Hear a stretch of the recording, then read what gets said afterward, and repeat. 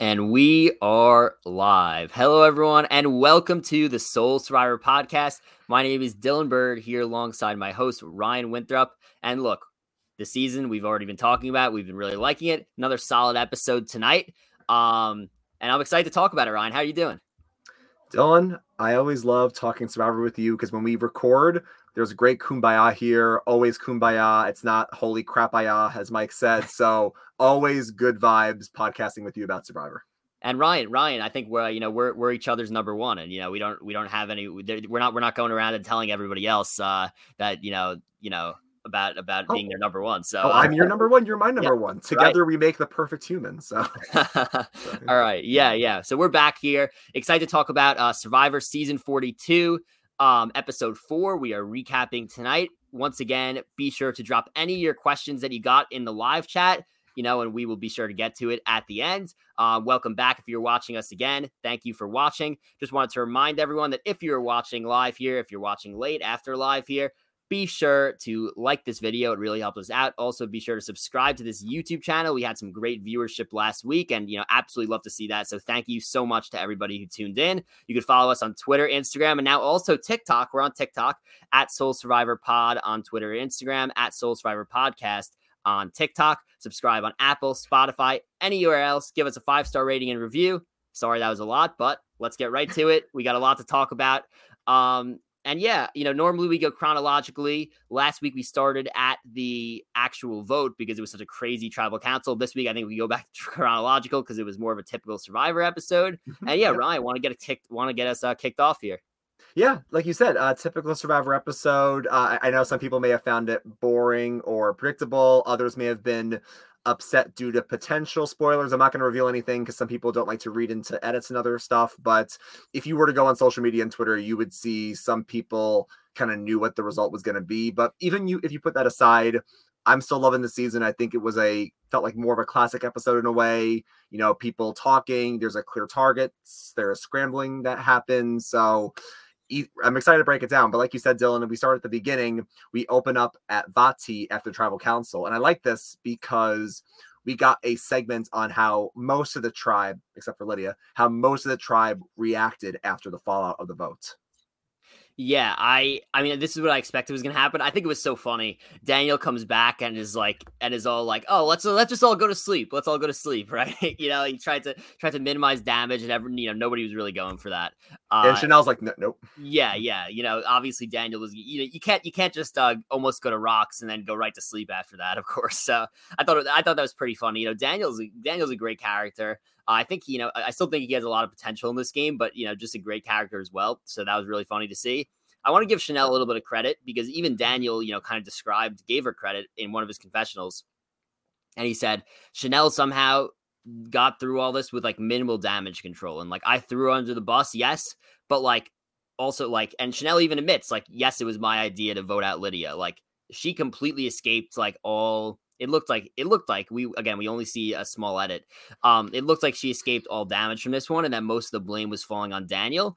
I'm a little bit surprised. I thought Chanel was going to be maybe in a little bit more trouble than Daniel. Some people thought Daniel was going to be in more trouble. It's pretty clear Daniel's in more trouble after this. Yeah, I mean, Chanel, and I think this kind of went into her confessional from last week, where even though it didn't go great for her and Daniel, because she said the whole thing about, I have a good social game, I can kind of, dictate the way I want the vote to go, even though I don't have a vote.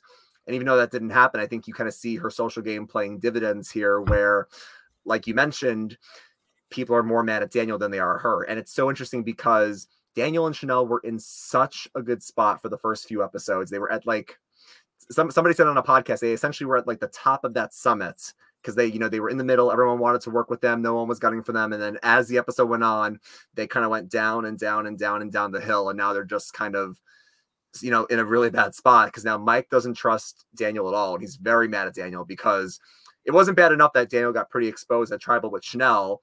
Then he wants to go to sleep. And Chanel says, okay, well, I didn't say anything bad at Tribal. And Mike, Daniel told me you lost your vote because you found an advantage. And Mike's like, what the hell, Daniel? So he's mad at that. And then Hai is now saying to Mike, Mike, you can come in with me and Lydia. We'll be a new 3, put Daniel and Chanel on the outs. And Mike is totally good with that. So like we saw last week, Hai and Lydia went from the bottom to the top, and Chanel and Daniel kind of went from the top all the way down to the bottom. So we'll see what happens if Green loses again.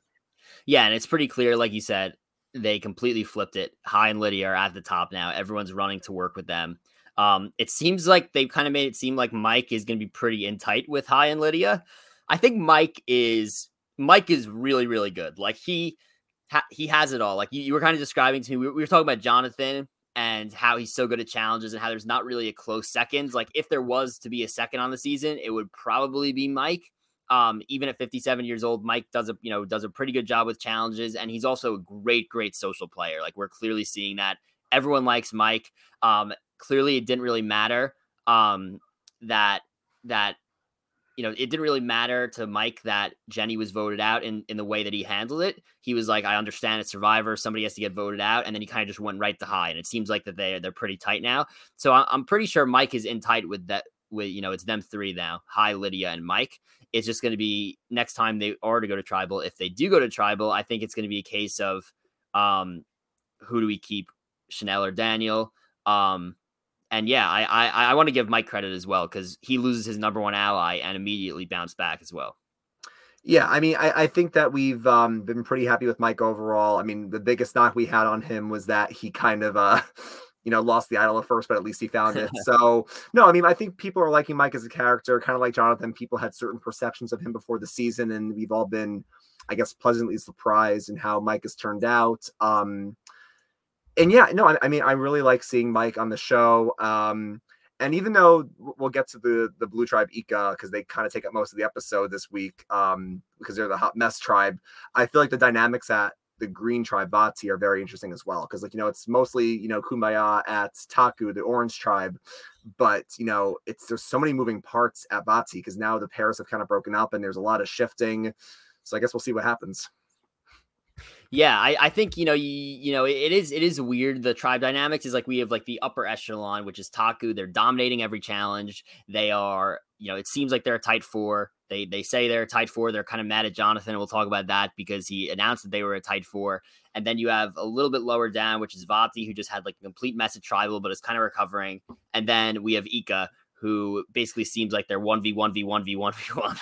like that is Ika is one of the weirdest tribal dynamics I've seen in a while, and I'm excited to get to that. We're gonna get to that in a little bit though. Yeah. So then after we get to the fallout from Tribal Council, we go right into a challenge. Now, I had a feeling it was going to be a reward challenge because even last week when we got the early water challenge, it wasn't even this early. So this was our first reward challenge of the season, right? It was, which is why I said at the start, I feel like this was more of a classic episode where you have a reward challenge, you have an immunity challenge, there's a straightforward vote, but then it kind of flips on someone else. So it felt very classic Survivor tonight, which I'm always a big fan of. Not at all about the advantages, except for the shot in the dark, really. But yeah, no, we get right to the reward challenge. And Dylan, the only thing that I can say about this challenge is Jonathan. I mean, that's the only thing I can say about challenges. Yeah, I was gonna say I feel like they only included this reward challenge just to show how dominant Jonathan is. And yeah, go ahead. Yeah, and we got his backstory right after this, which his backstory was basically like, I've been working out like crazy since I'm 3 years old. I've been, ultra competitive in my family, competing with my brother, doing pull-ups at 3 years old. My dad would force me to run up a hill if I lost to my brother 3 times in a row. Like this, I feel like they strictly showed this reward challenge because like everybody who is a big fan of the show, everybody who watches the show consistently knows that there are some at this point in Survivor in modern day season 42, there's some reward challenges in the season that happen and they don't end up showing them. Like we don't see every reward challenge because they can't possibly fit in every reward challenge and every immunity challenge. Obviously they have to show the immunity challenges because that determines who goes home and who is safe. They don't have to show the reward challenges. So there are several reward challenges that us as viewers don't see. And I thought it was weird for them to show like a 5-minute challenge that was completely dominated. I strictly think the reason was to build up Taku in this storyline of a strong 4, build up Jonathan as the biggest threat on the season very clearly. And we heard everyone had pretty strong things to say. Tori was basically saying they're winning. Drea said up, he did it all for them. Tori said, we have this Goliath figure over there and, they blew them out in this challenge. And Jeff said they went abnormally fast. It wasn't just, the other tribes going slow. Yeah. I mean, again, like we're seeing, it's not even close. The only reason they're down to 4 is because Jackson got medevaced and because they lost the blindfold challenge by a second. And I honestly think that's because they made the mistake of putting Jonathan on the puzzle. I know he has the loudest voice, so that's why they did it. But if they didn't do that, I think they would have won that too. They are, and I said this before the season, that this tribe is by far and away, because of Jonathan, because no one can compare to him, they are by far and away the most physically fit tribe this season. Also, thanks to Lindsay and, Maryanne and Omar are good at puzzles as well. So it's not even close. I think you're right that we've heard from other interviews and podcasts from former players, oh, we did this whole challenge and they didn't even show it. And I think they showed it, like you mentioned, to highlight Jonathan not only beasting it out again, but the other tribes are verbally saying, how did they go so fast? Oh, right, they have Jonathan. That's why. And then Jonathan gets back to camp and he's like, oh, they're calling me Goliath. I don't like this. All the eyes are on me. So if we can talk about Jonathan just a little bit more before we get back to other camps and strategies, like you and I were texting and we were saying, what do we think this means for Jonathan? Because it's a very interesting and weird edit, because we get his backstory that, he's been working out his whole life. He obviously holds the world's record for most pull-ups with 100 pounds on his back. And we don't even get his backstory. We get flashbacks to every challenge this season where he's pulling the boat with one hand, he's being a lifeguard, and he's saving people from the water. He's doing everything. And you and I have different approaches on what we think is going to happen here. I mean, we both think he's going to make the merge, but at that point, what happens to him? My two thoughts was either they're setting him up for a big fall, maybe like a mayor of Slamtown, where he's a big figure, he makes the merge, and then he gets blindsided in a big fashion, or the less likely one, but I still think it's an interesting comparison, is like a Russell Swan in Samoa, where Jonathan is pushing himself so hard. Now, granted, I think they're eating well, and I think he's hopefully resting, so I don't think it's going to happen. But someone who pushes themselves so hard that they either get medevaced or they, wipe themselves out because they just can't push themselves anymore. Yeah, I think that last one is probably the least likely scenario, especially because they just won the fish reward, which was a lot of food. So I like to think that he's eating well. He's in a good spot there.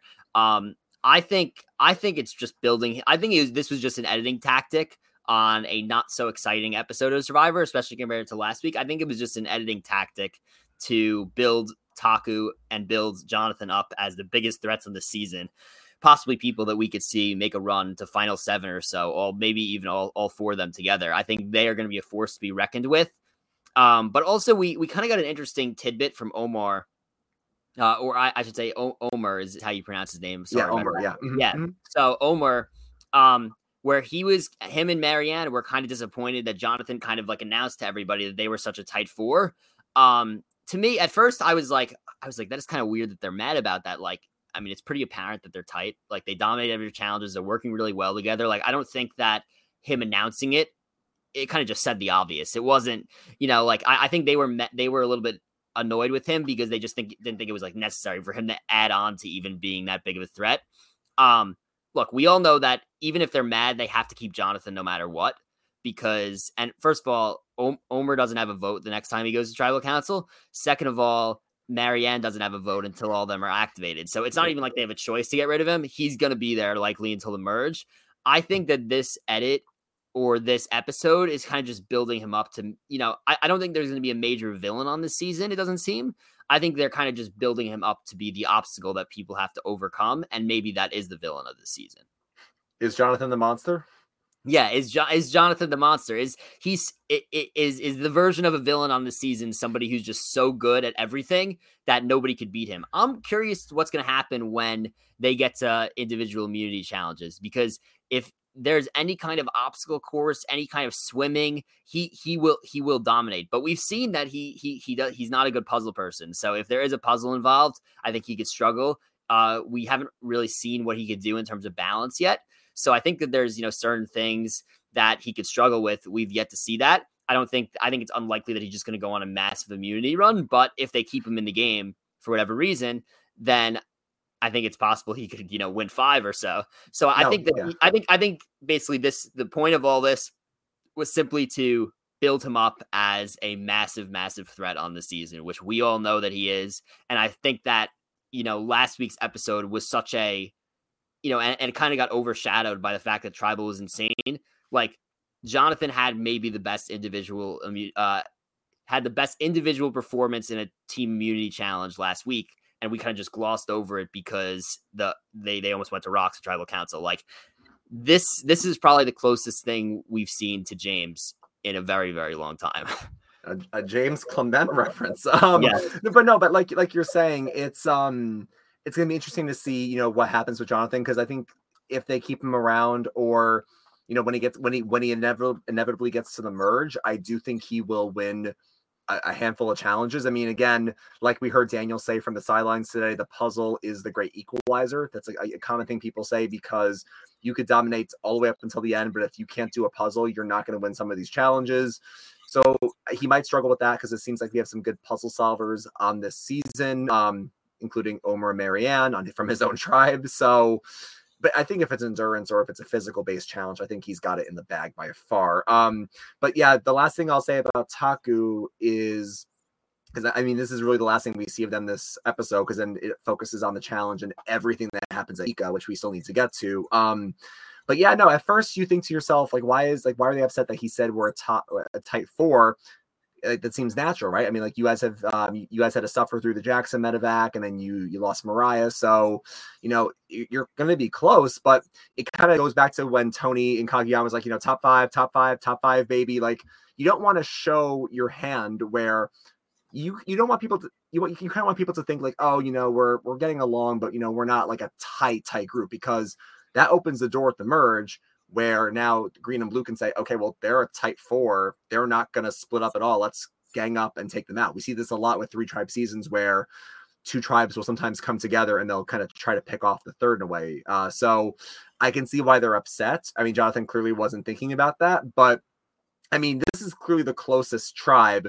And then you had the green tribe with some close pairs, and then blue is Hot Mess Express. So it'll be interesting to see what happens.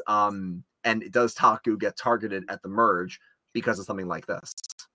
Yeah, and you mentioned Ika, the blue tribe, being Hot Mess Express, as you said. Let's get to them, because they did end up going to Tribal Council tonight, and we do, after this whole Taku thing being a reward, we go to Ika, and we see that Swathi and Tori are aligned, which is interesting given the way that everything played out at the end of today's episode. Yeah. They're aligned at first. Swathi tells Tori that the group was targeting her next. Swathi wants a power shift. You know, they want to try to bring in Roxroy to be the strong 3, and they want to try to take out Drea. So I just want to point out one more time, I was in such shock. You know, I mentioned this a few weeks ago, is that Drea presented the idea of the all girls alliance. She literally said she wanted to work with Swathi and Tori. She told them the advantages that she had, and you know, that she had the extra vote. Why would Swathi and Tori not just team up with them and just take Drea as a shield as far as they could take her? She's going to be a strong player. She has the advantages. They could use the advantages to their power. Why not just team up in that all-girls alliance? And the truth is that I tweeted this from our account. I said that the reason that you get a Ika tribe where it's complete chaos, they are literally the tribe of chaos. Like I said, it's literally 1v1v1 or like 2v1v1v1. Like they're basically all on their own. Everything's changing every episode. Everyone is stabbing each other in the back. Everybody's lying to each other. The reason you get this is because you get players like Swathi and Tori who are simply overplaying right away, and they're not doing the simple things to get to the merge. They're instead just trying to take out the biggest threats and make the big move right away. For example, we've seen Tori throw out Drea's name several times. We've seen Swathi throw out Drea's name several times. Why not just take Drea far and then keep that in your back pocket, and, you know, create a sub alliance within that all girls alliance. And, you know, maybe Swathi and Tori are really a 2, but they take Drea in until the merge. Like, that is something that I don't understand. As a result, we get them trying to bring in, as you described, the bossy Roxroy to work with them in order to get out Drea. And it did not work out well.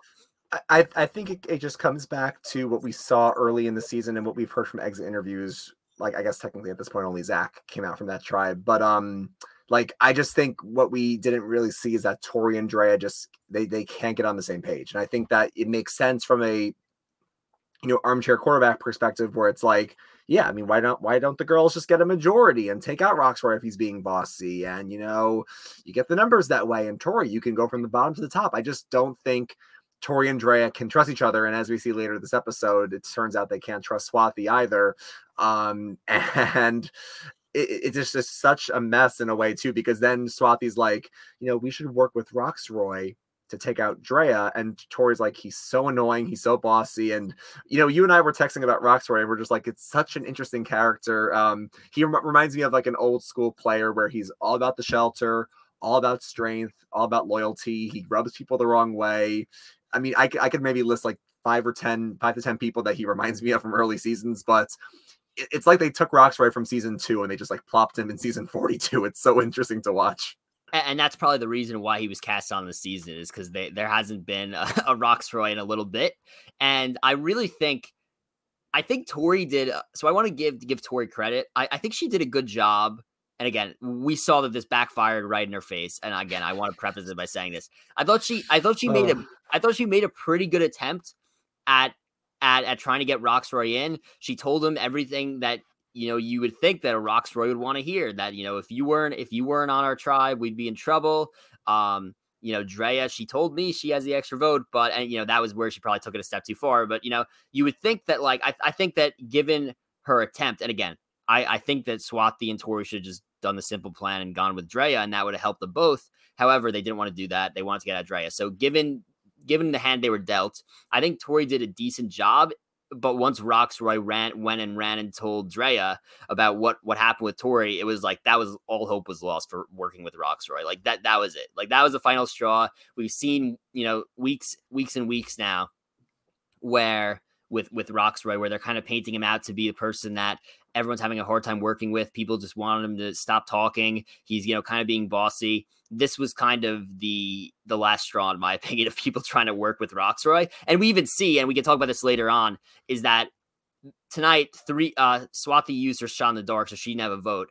3 votes went on Swathi, and 1 vote went on Tori. And for whatever reason, Roxroy seemingly probably knew Swathi was going home, and instead threw the vote on Tori. And now it's clear that Roxroy is on the outside, and Tori. Obviously, this could change because this tribe is a disaster. But Drea, Romeo, and Tori were the strong 3 in this vote, and Roxroy was on the outside. So I'm not really sure what Roxroy's game plan is going forward. He kind of just seems to be doing whatever he wants to do. He's not really thinking about the future at all. But like you said, I think it's always interesting to see an old school player dropped in a new school environment. Yeah, I mean, I think the thing is that we saw from the first episode that Roxroy, Drea, and Romeo had a tight alliance. They kind of bonded as the older members of the tribe, whereas the younger members also made a little group as well. And yeah, I mean, Tori, listen, she's trying her best. I mean, I think we've been saying for weeks Tori's on the bottom here, and at this point, I'm not sure what we need to change, but I don't know if I see a path for Tori to win at this point. She just seems so on the outs just in general. And I think every time she tries to make a move, people like either see right through it or they run it right back. And you think, oh, she'll make some leeway here to take out Drea. And then nope, Roxroy just runs it right back to Drea. And now they want to take her out again. It's just, it's just so interesting. And I would need to find a good comparison for this, but Tori is kind of like that cat with 9 lives where, you think she's going to get out and then she survives and then she's in trouble again and she survives. But I feel like it's not going to last forever. I don't know how far she'll get, but it's just so interesting to see, this tribe and their ever shifting dynamics. Yeah. And we'll get to the immunity challenge quick here before we get back to Ika. We have the immunity challenge. Taku once again cruises to a win. Jonathan basically single-handedly swimming a boat by himself, pulling a boat, and then he gave them so much time. Credit to Omar, Marianne, got the puzzle done pretty quickly. They did, we've seen that fish puzzle before. It's not an easy one, and they did the smart thing, which was do it on like the floor first, and then kind of just like put it up. So good job by them to get that done. We see Ika kind of choke away a pretty decent sized lead here. Again, just a hot mess of a tribe. Like I feel like every single time I watch them, I feel like they're going to lose. Like I never feel like they're actually going to win a challenge. Obviously we've seen them kind of get away with it the last few weeks. But they didn't get away with it this time. Vati comes back and beats them. Not a ton to talk about with this challenge in my opinion. other than Lydia. I feel bad. It's just like Heather from last season. I don't want to laugh at anybody out there because who knows how we would do, but to see her try to jump for it and just miss both times it was sad but funny. The only other thing I will say about this challenge before we move on, other than Lydia struggling to get the pieces, is that Daniel keeps sitting out, and I think that the shoulder is as they keep mentioning, is kind of looming large here, where you would think Daniel, because I think he is good at puzzles, would have been in this challenge in some regard. But I just think because we've had 2 water challenges in a row, and then, that whole challenge where they were blindfolded, he's been sitting out the most this season so far, even more than Lydia has. And I just wonder if, like his shoulder's still bothering him. Like, I'm not sure if, Vatsy loses next week, if they'll vote him out because they can't trust him, or if his shoulder's hurting him and he's a liability in challenges. But that's something I've noticed where, it's polar opposites. Jonathan's doing everything and Daniel has just been doing nothing because he's been, sitting out all the time. Yeah, and we kind of see in the preview of next week, Hai seems to catch on to it, that his shoulder is, why is he fishing if his shoulder's hurting? So we'll see what happens with that. I'm kind of curious. But yeah, let's get back to Ika and talk more about the disaster on that tribe. So, we get back there. It seems like Tori's going to be the easy vote. Now, normally those who have been watching Survivor know that the person who always seems like the easy vote it's pretty rare at this point in New School Survivor that the easy vote ends up being the actual vote. And I'm not really sure how this all came about. You could tell me if I'm wrong, but like, sure. Everyone kind of just realized, I think Tori was doing some scrambling to try to save herself, and everyone kind of just realized that Swathi had been telling every single person on the tribe that she was their number one. And I thought that was genius editing. We've seen that editing before. Now I'll let you take that one, but clearly people caught on to it, and that's never a good thing to be caught on. Yeah, so, and listen, obviously, again, this is an edited show, so we don't know everything that goes on, every conversation that happens. They show us the narrative that they want to show us so we can understand why someone lost and why someone got voted out. Like, that's basically what Survivor is. So what we see from flashbacks is Swathi saying to multiple people, to Tori, to Romeo, to Drea, and I guarantee you she said it to Roxroy as well, I'm your number one. Now, the comparison that you were hinting at that I said was, this gave me big vibes from Aubrey in Edge of Extinction. And I love Aubrey. I think Aubrey's an amazing player, but we saw that Edge of Extinction didn't quite go her way. And the clip that they showed for her was, she said to a lot of people on the tribe, I want to start a dialogue. I want us to have a dialogue. I want to have a dialogue with you. And again, I don't know if like this is a life lesson where, we should tell people, change your phrasing for each person. Like, you're my number one. I want to go far with you. I really like you. I want to be with you in this game. Like, if you change it up, maybe it doesn't sound as forced or as manufactured, but clearly this tribe felt that Swathi was giving them all the same pitch and they couldn't trust her. And I think tonight came down to, I don't want to say like the evil they know and the evil they don't know. I think that's too harsh, but it's kind of like they kind of know Tori and they know Tori can't be trusted, and Tori's kind of playing sloppy and they can kind of keep her where they can see her. And they maybe felt like, if we let Swathi sneak by, we don't know what she can pull, and she might be a bit more devious than Tori, and we can keep Tori more in check than we can keep Swathi in check because she's running behind her back and playing both sides. So I think that's what it came down to tonight. Just, the person they could trust, I guess, the least versus the person who they don't trust at all, but like, I know where they're coming from. Yeah, I also think there's some portion of it where they were like, well, they didn't really know that Swathi was, we knew as viewers that Swathi she had a few confessionals where it seems like she's kind of playing, pretty hard, even though she has not been loud about it. But they mentioned that she's been shy. She doesn't talk a lot. I don't think they really knew that she was playing hard. And I think it was like a huge alarm to them once they figured out that she was kind of playing hard quietly. They thought that was dangerous. Whereas Tori, she's been on the bottom the whole time where she's just desperate to find people. So I feel like she will listen to them until she can't anymore. They could probably control her a little bit more than possibly Swathi, if you get what I mean. Like, Tori doesn't really have anywhere to go. They could have just voted her out, but like Swathi could have been the stealth person who did everything quietly and had the quiet blind side. They kind of realized that she was, smartly playing quietly.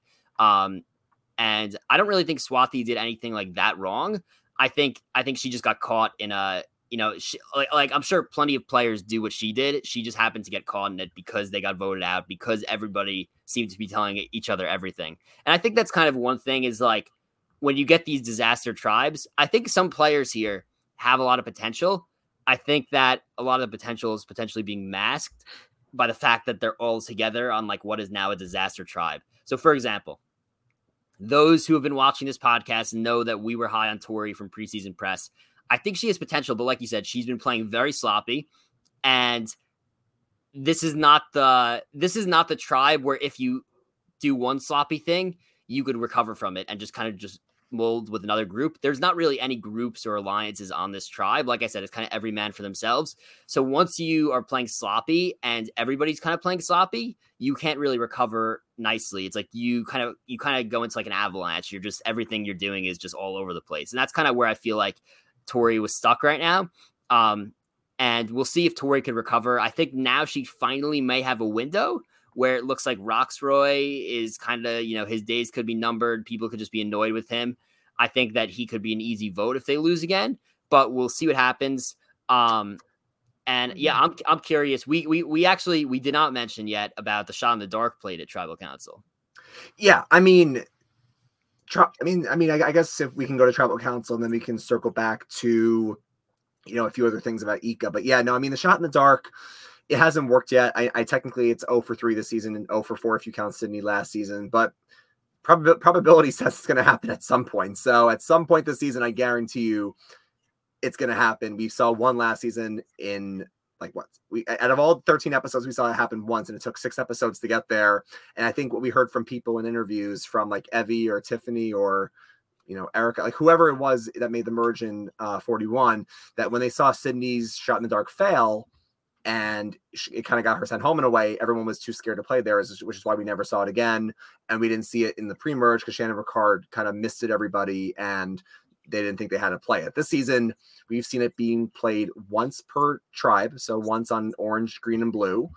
So I'll be curious to see if it comes back out again in the pre-merge or if someone tries their luck in the post-merge. But yeah, no, Swathi clearly knew that she knew it was between her and Tori. And I think in her mind, she knew she had Roxroy's votes to get out Tori. So either way, it would have been 3-2.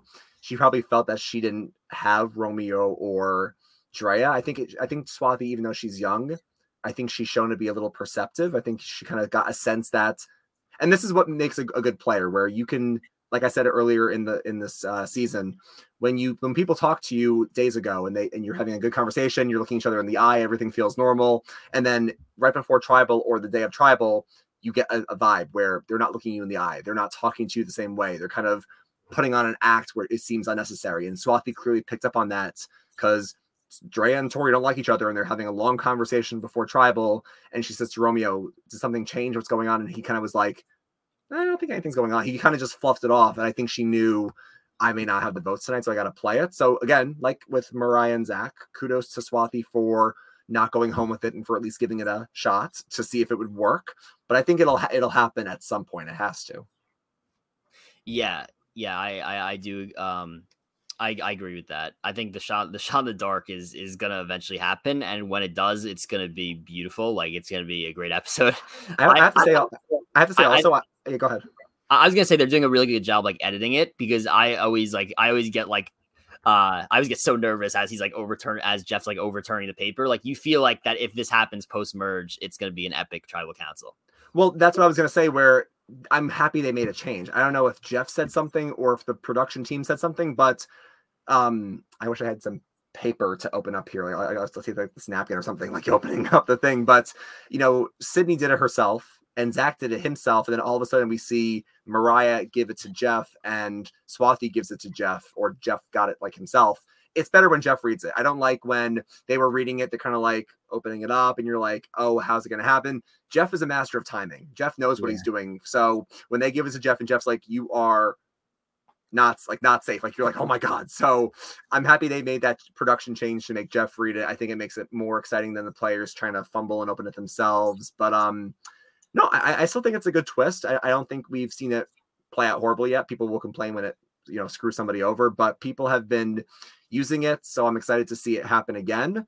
But other than that, I guess all I have to say left about this episode before we get to questions is I think it's so interesting with Ika how everybody is, trying to, like you said, like the hot mess, everyone's trying to do something, and then it just keeps coming back in a whole circle where, we see before Tribal that, Tori goes to Rocksroy and says, hey, Drea has an extra vote, and Rocksroy runs it right back to Drea, and now Tori looks bad.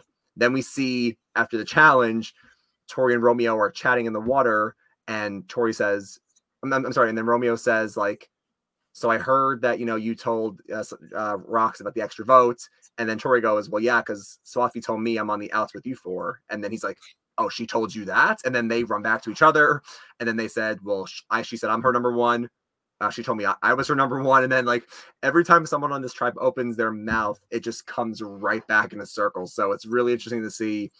I think this is the one thing that you and I differ on, where, you think that Rox might be on the bottom and going home next week. I still think if this tribe loses, I still think Tori's on the bottom. Now, she's kind of escaped twice, so it could happen a third time. But it seems like Drea and Romeo are very close. Drea and Romeo are the closest two on this tribe. Rox seems to be close with them, but kind of voted differently this episode, and maybe he got a little duped, potentially. We'll see from the edit next week. But unless something changes, I got to think Tori's still on the bottom on this tribe. Yeah, I think that, but I'm getting a weird vibe by the way Tori's being edited. Like you said, we feel like we've seen this character before. We feel like we've seen this edit before of like you said, the cat with 9 lives. You've spoken about this in previous podcasts. Like, we've seen this. I feel like I've seen people compare Tori to an Angelina, where like she's kind of on the chopping block. Like, we feel like every single time, and somehow she kind of just keeps escaping. Now, I don't think Tori's going that far, going like as far as Angelina did, but it, even with like a Nora. We saw Nora every single week. She was a complete mess. And every single week they were like, oh, well, do we have to vote at Nora? Nora kind of just creeps all the way, far into the game. So I feel like we've seen this type of player before. The question is, like, is Tori going to be like this the whole time, or is she going to get her footing, or is they just going to end up finally cutting her loose? Like, that's where I don't know. And we were also talking about this before the podcast tonight. It feels a little bit like this season could use a tribe swap. I don't like that. Obviously, we know we're not going to get a tribe swap. We knew we weren't going to get a tribe swap last season. In seasons before that, in the 30s, we had seen constant tribe swaps pre-merge, and sometimes it's a little bit too much. Sometimes I think though that you could benefit from a tribe swap. Right now, it seems like Taku is going to just blow through everybody in the immunity challenges. That's a strong 4. That's not going to fracture. Then you have the Green Tribe, where it seems like that's like the only like traditional, I would say, tribe left. Like, you have one completely overpowered. You have one that's like kind of normal, but like kind of fractured. And then you have Blue, which was never together in the first place. And they're all just like for themselves. And again, I know we have the merge coming in like probably 2 episodes from now, but yeah, I think this season could use a tribe swap at the moment. But if we get an early merge like we did last season, I think it's fine. Yes, so I'm curious to see how it all plays out, because I think that once these tribes merge, I think that every single person in Blue is just going to go find new alliances right away. Yeah, we were talking before the podcast, and we said how with Survivor, we kind of want a balance, across some seasons, where if every single season had a tribe swap, I think it would get a bit predictable and boring, and people can plan for it. Like, oh, it's going to happen on episode 3, and, people can get swap screwed. So it's not great to see it all the time. Now, having said that, it's not great to have like the same, have every season have no tribe swaps, because, I think that's why they introduced it in season 3 in Africa, because, seasons 1 and 2, the first 2 seasons of Survivor, people kind of got used to it. Okay, we can start planning for this. If we get to the tribe with the numbers, we'll just pagong and pick people off one by one. And then they said in season 3, we're going to throw you a curveball and we're going to swap things up and see how that shakes up the tribe dynamics, and people might flip then. So I think this is where you need a balance, where now in 41 and 42, we've seen 2 straight seasons of no swaps, which I'm okay with. But next season for 43, I would love for them to go back to a swap to kind of see how that shakes up the dynamics of the season. And I think, like you were saying as well, sometimes it can lead to, some staleness. I think this episode was good overall, probably the most calm of the four so far, because the premiere had a lot to it. Last week was insane, and then actually, I guess this week was a bit more interesting than the Mariah vote. But still, I mean, I think this episode overall was pretty good. I think a swap would shake things up, but I think, like you mentioned, we're at 13. The merge is either not next week. The merge is either the week following or one following that. So we're going to be close to some shakeups soon. Yeah, and Christian in the chat here says that there's a 2-hour episode on April 13th. So if that is in fact true, then I would guess that we're getting. Yep, that makes sense. Then I would guess we're getting some kind of merge. Then it's happening. Then and that would be the merge episode. Yeah, I think it's gonna be pretty interesting to see what happens. Now, the one thing I want to talk about before we get to questions is that we still have not seen the idols activated because the Blue Tribe, nobody has found it. Now, there's only 4 players left that could potentially find the idol, and the season, within the first minute of the season, when they showed they showed a preview of the season in the first minute of the season. And they actually showed who it looked like who was going to pick up the idol. I don't want to say who it's going to be in case you did not catch up on that, but it's pretty widely spread. Like everyone, seems to have picked up on it. So if that does in fact happen and it was not an editing trick or a producer that was holding the idol, then I think, it'll be interesting to see what happens. And I think that, we're running out of time. So I would think we're going to get the idols activated probably next week, because the merge is happening in 2 weeks, we think. Yeah, I mean, I'm happy Christian pointed that out, because the math makes sense. If we're at 13 heading into April 6th, which is next Wednesday, we then go down to 12. You then have a 2-hour episode on the 13th, which could be the merge or whatever they do for the merge this season. So I got to think whoever that, we know who it was, but whoever finds it next week, it's going to happen next week. It absolutely has to at this point. And as soon as, Marianne's going to say it again, because now she's just saying it every time. I'm wondering if people are picking up on it. I don't think people are, because obviously we won't know this until after the game probably, but I don't think people are really picking up on it because she just talks a lot. So I think, people are just like, whatever. Maybe next time when she says it the third time, people will pick up on it, because we know that if as soon as, we're kind of running out of time for people to say it, as soon as she says it next time, Marianne, I would think that whoever finds it on blue is going to say it. And then I would think that is when Mike will finally strike and say it. Mike gets his vote back. That tribe immediately becomes more interesting now that instead of maybe, that tribe immediately becomes interesting with Mike having his vote back and the idol now. Marianne would have an idol and her vote back, and then Omer would be the only one not able to vote there. So if they, God forbid, lose, I don't think that's going to happen, but if they, God forbid, lose, then that would be interesting. So like normal, 3 idols getting put into the game is a big change. So I'm curious to see when that happens. Yeah, Mike, like we saw, Mike said, I'm not saying anything until I know the other 2 tribes have theirs, and then I'll say mine to activate it. Mike is waiting as long as possible. The thing that's interesting is, he can't trust Daniel anymore, clearly, but he told Daniel when he found his idol. I'll be curious if he starts to trust Ty and Lydia more. Mike knows what the phrases are because the phrases are on his parchment. So he knows Marianne has it.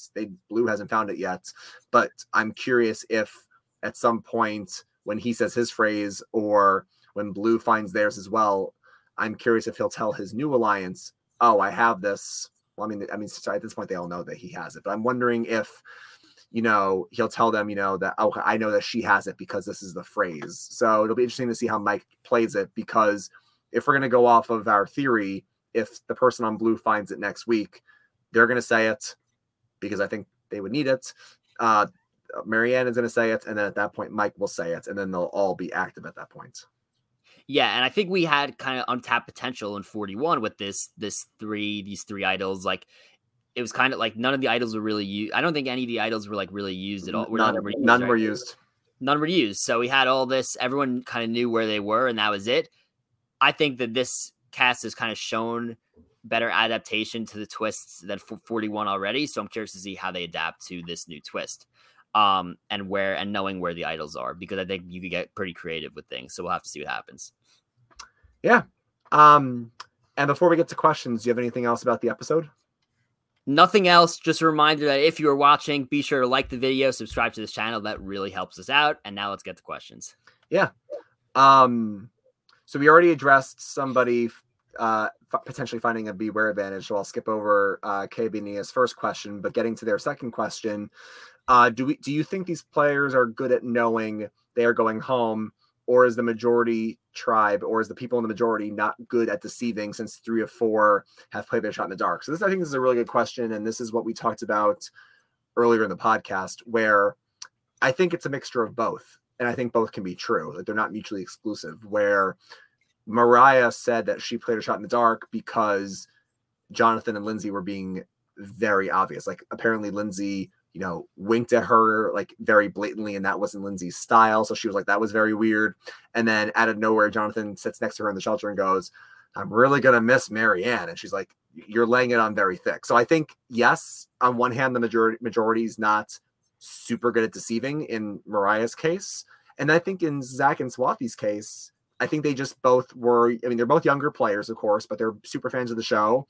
And I guess they're, like I mentioned, they're perceptive enough to realize, okay, the vibe seems off. They're not telling me I'm going home. They're trying to hide it, but like, I sense something is wrong here. So I think it's a mixture of some players know in their gut that they need to play it, and then other majority players just are not doing a good job of hiding it. Yeah, I think it's a mixture of both. I think Shannon and Ricard were really good at deceiving. I also think that, it has probably been a little bit obvious in some cases. But I also think 42 is also, the players are picking up on the shot in the dark twist a lot more than the 41 players were. Yeah. I think that's a good point. And the thing that you've heard us say 4 weeks in a row now, and what you see on the internet, people are liking the season a lot so far. And I think the biggest reason is this is a very, very fun and very strong cast for sure. Yeah. So 2 questions from Christian, unless anyone else has more coming up. But Christian wants to know, hey guys, we're 1 episode left before the merge in mid-April, since we saw that the 2-hour episode's on the 13th. Do you think the Hourglass twist returns this season, and would it return for 43 and 44? I will go on the record and say I do not think this comes back in 43 and 44. Jeff has already heard, not only from the people on the streets that we don't like it, he heard from Danny and others in the season. They didn't like it because they lied to the players about being safe. So it ain't coming back after this 41-42 stretch because they filmed back to back. Does it return this season? I think it does. I think, though, it's going to change in some way. Like, we saw Savvy and Sweat return, but it got altered a bit where, it was one person doing the back buckets. And then we saw, you get 2 guesses on the triangles. I think the Hourglass does come back, but I feel like it changes a bit because they filmed it back to back. It had a big impact, had an impact on the season, quote unquote. So I think it does come back this season, but altered. And I do not think it's coming back after that. Yeah, I think it'll be back, but altered so that it's not as drastic of a change in terms of like change in gameplay, like change of the dynamic of what's happening. Again, I don't know what the switch will be. I think somebody will have the opportunity probably to change something in the game. I think it'll be a harder decision for the person. It will not be an obvious decision, I don't think, this time to hit the Hourglass. I think it'll be more of you actually have to think about whether or not to do it. And I think it'll be less of an effect on the game if they do it. And I don't think it ever comes back again after this.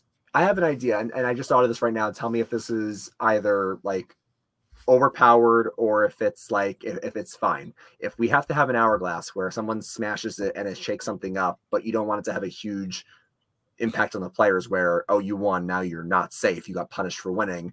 What if, because last season, if you remember, when they did the rock draw for those 2 groups, I don't remember what colors they were, like if blue was better or yellow was better, but one of them was severely powerful. The other tribe had Tiffany and Evie. It had Xander, but Tiffany, Evie, Heather, like it was very uneven. Like the tribe that won and ended up being not safe was so overpowered. Do you think it would be overpowered if they bring the Hourglass back, but they say we're going to split tribes, and if you don't like the tribe like breakups right now, you can break it and we can draw tribes again? How would that be? I think that would be fine. Yeah, I don't want something that's going to impact. I don't want something that's going to completely change who won a challenge and make them not safe. It doesn't make any sense. Yeah. So I think if you change something before the challenge even happens, like that's better, I guess. Or I think it's like you have the option, like we said last season, you have the option to rerun the challenge, but it doesn't necessarily mean that the result is gonna, like if you hit the Hourglass, you have a choice of whether or not to, I don't know, maybe something about rerunning the challenge, but I don't think they should do it where it's like a guarantee that what that person says goes, and like it flips the results. I think we could see an hourglass where maybe it doesn't happen at the merge. Maybe it happens later in the game and they have a chance to switch something completely different than this time. Yeah, it'll be interesting to see what happens. So I think we're in lockstep where we think it's going to come back this season, unfortunately, but it won't be exactly the same. Yep, I agree. Christian has another question. Do you think at the merge it'll be 3 tribes of 4 members at the merge? 4-4-4. So what Christian's saying is Taku doesn't lose again, which I kind of agree with. They're saying that Ika doesn't lose again, but the green tribe will lose one more time and we'll go 4-4-4. I think it's possible. I think what we see is that orange is just so far in a way the best, and every week it seems that green and blue are fighting for second and third. So I think it's certainly possible that Ika squeaks out another win and Vati goes back to tribal council, but I still feel like I like Vati's chances a little bit better than Ika's, but I think it's certainly possible that we get an even split across the board 4-4-4. But this goes back to what we said earlier, where if green and blue, thanks to Jonathan, feel like orange is very strong, do they try to team up on Taku? So that it'll be interesting to see what happens there. Like I said, I don't ever think blue tribe is going to win, but they've kind of been neck and neck with green on like every single challenge. So I think it's 50-50. Can you imagine a world, just really quickly, Dylan, where if Jackson doesn't get medevaced, well, I mean, no matter what, they were going to win that challenge anyway. But if Jackson doesn't get medevaced and they don't put Jonathan on the puzzle, and they put, I don't know, maybe they put Marianne or Omar on the puzzle, this tribe could have been the Luvu, where they I think this tribe could have went into the merge 6 strong. I think they weren't going to lose ever. I think they just got unlucky with Jackson, and then I think they made a bad choice with Jonathan on the puzzle. But this tribe was designed, I told you preseason, this tribe was designed to not lose anything. But I think it's better that they actually have 2 players out and they're only down to 4. Better, yeah. Because I mean, Luvu had a massive advantage last season by, obviously they didn't have the advantage of not knowing what tribal is like, but they had the advantage. They had the numbers going into the merge. When you go to a 12-person merge with 6, I mean, that's a huge advantage. Obviously, now I think that it's almost like a double-edged sword for Taku, where they're going in strong with 4, but if they're going in that notably strong, they could possibly be at an 8-4 disadvantage. So. Yeah, well, I think it's yes and no. I feel like, yeah, you have a big advantage because, you have more members, because obviously I think it's more important in Survivor to have an alliance member than an idol. Having someone you can trust fully is more important than having a gadget that you could either play correctly or not. However, we see this happen all the time where you have something like a tribe, like Tandang. They don't lose at all. They go into the merge 6 strong and they completely implode because they don't trust each other and they hate each other because they haven't they haven't went to tribal and they're itching to vote somebody out, which is why we joke as a community, we joke about the intentional Matt Singh, where, is there some merit in throwing a challenge or 2 to go to tribal and get those bonds built? So I think it's like a double-edged sword in some way. And like you said, in terms of intentional Matt Singh, we speak about why that could be valuable. Now, if you think about the blue tribe here, if they happen to go in with 3, or even how they are now, is it an advantage for them that they possibly are all going in every man for themselves? I think that could, and none of them are huge. None of them are visibly huge threats. So I think that it may be more valuable, the fact that they could just kind of attach themselves, if they would like, to the majority. And if their social game is good enough, they could just kind of, breathe new, they could have a new life basically completely. Like and if we take a player like Tori, for example, that we spoke about a lot, obviously she's kind of been a focal point, even though she's kind of playing a mess of a game. She could play all the mess of a game that she wants to play. But if she gets to the merge and everybody from Ika is just every man for themselves, the merge it's a completely different game for her. She could be in a great spot come merge if, since that tribe was so decimated and is just not together. So it's just interesting to talk about all the dynamics and possibilities. Yep. 3 last quick questions, it looks like. Thoughts on the season so far? I believe it's been fun, but not great. I think it's hard to compare because, again, we are in this new era and we're only 2 episodes into the new era. I think, obviously, since we've been fans for a long time, we kind of prefer, some of the more original seasons from the show's history. But I'm liking 42 more than 41 so far. I mean, I can't compare this season to all of last season because I can't compare 4 episodes to 13, but 4 episodes in, strike by strike, I think I'm liking 42 more. I think it's a very fun cast. And I think, especially coming off of last week's crazy episode, there's a lot of potential still to come. So again, I'm not going to call it like an amazing season just yet because we're still early on, but I'm enjoying it so far. Yeah, I think that I think it's been a good season. I think it's going to be better than 41. I also think I've heard some people on other podcasts talk about the fact that 41 was not the best season. So this could just feel like an upgrade to that, but maybe compared to other seasons. So for example, I have a friend that's like in the middle of he's watching this the same time he's watching some seasons in the 30s, and he likes that seasons in the 30s way more than this current season. And I think that it's, it's possible that this could be better than, it could be way better than last season, but still not like a top tier season and just being a middle tier season. And that's completely fine. I think that it does have a lot of potential though, given, obviously we're gonna have 3 idols in the game. Obviously we have a fun group of players. Obviously we've already had 1 insane tribal council, and obviously there was a lot of untapped potential with advantages that we didn't really get to see used to their fullest potential last season. So I think there is potential for it to be a good season. I think I'm enjoying it so far though. Yeah. And look, I mean, season rankings are subjective, and ranking seasons, as Stephen Fishback would say, rankings are arbitrary and reductive. So, you can like whatever season that you like. I mean, some people like old school seasons better, some like new school. Some people might like the season because it's, maybe more fun, or, there's diverse casting so people can relate to players more. Whatever your criteria is, I think for me, it just comes down to, are the players fun? Is the gameplay fresh and interesting? Are there some is it unpredictable where I'm not sure what's going to happen? So all of those make for a great season, but I think 4 episodes in, there's potential here. Last question, Dylan, and then I have one thing from Twitter that I completely forgot to mention. Do we think the merge will happen at 11 instead of 12? I think it's going to happen at 12 when we said already. Yeah, I think it's going to happen at 12. I think it's going to be the same as last season. It's just the twist maybe changed. The last thing I wanted to say before we end tonight is everyone's saying this on Twitter. Did you catch in Swathy's exiting words where she tried to pull the Boston Rob comparison, where she was like, Boston Rob is 4th out on his season like I was, and he ended up winning. So like, maybe I can come back and win. Boston Rob was never 4th out. So, do you know what she was referencing there? What was she referencing? I have to go back and look at. Yeah, go ahead. Yeah, I don't know. I honestly I didn't listen carefully to her last words. So I could have sworn, I'll go back and listen. I could have sworn she said Boston Rob was the 4th out on his season, and he ended up winning the game. And maybe I can come back in a season and win. I don't think Boston Rob was 4th out in his first season in Marquesa. He made the merge and got voted out. Unless she's referring to when he got voted out like 5th or 6th in Winners at War, but I don't think she's referencing that. So listen, it's a deep poll. Look, a lot of things happen. A lot of emotions happen when you get voted out. May not be the most accurate information, but I'm curious what that was about. Maybe Swathy was coming from. Maybe Swathy was going for.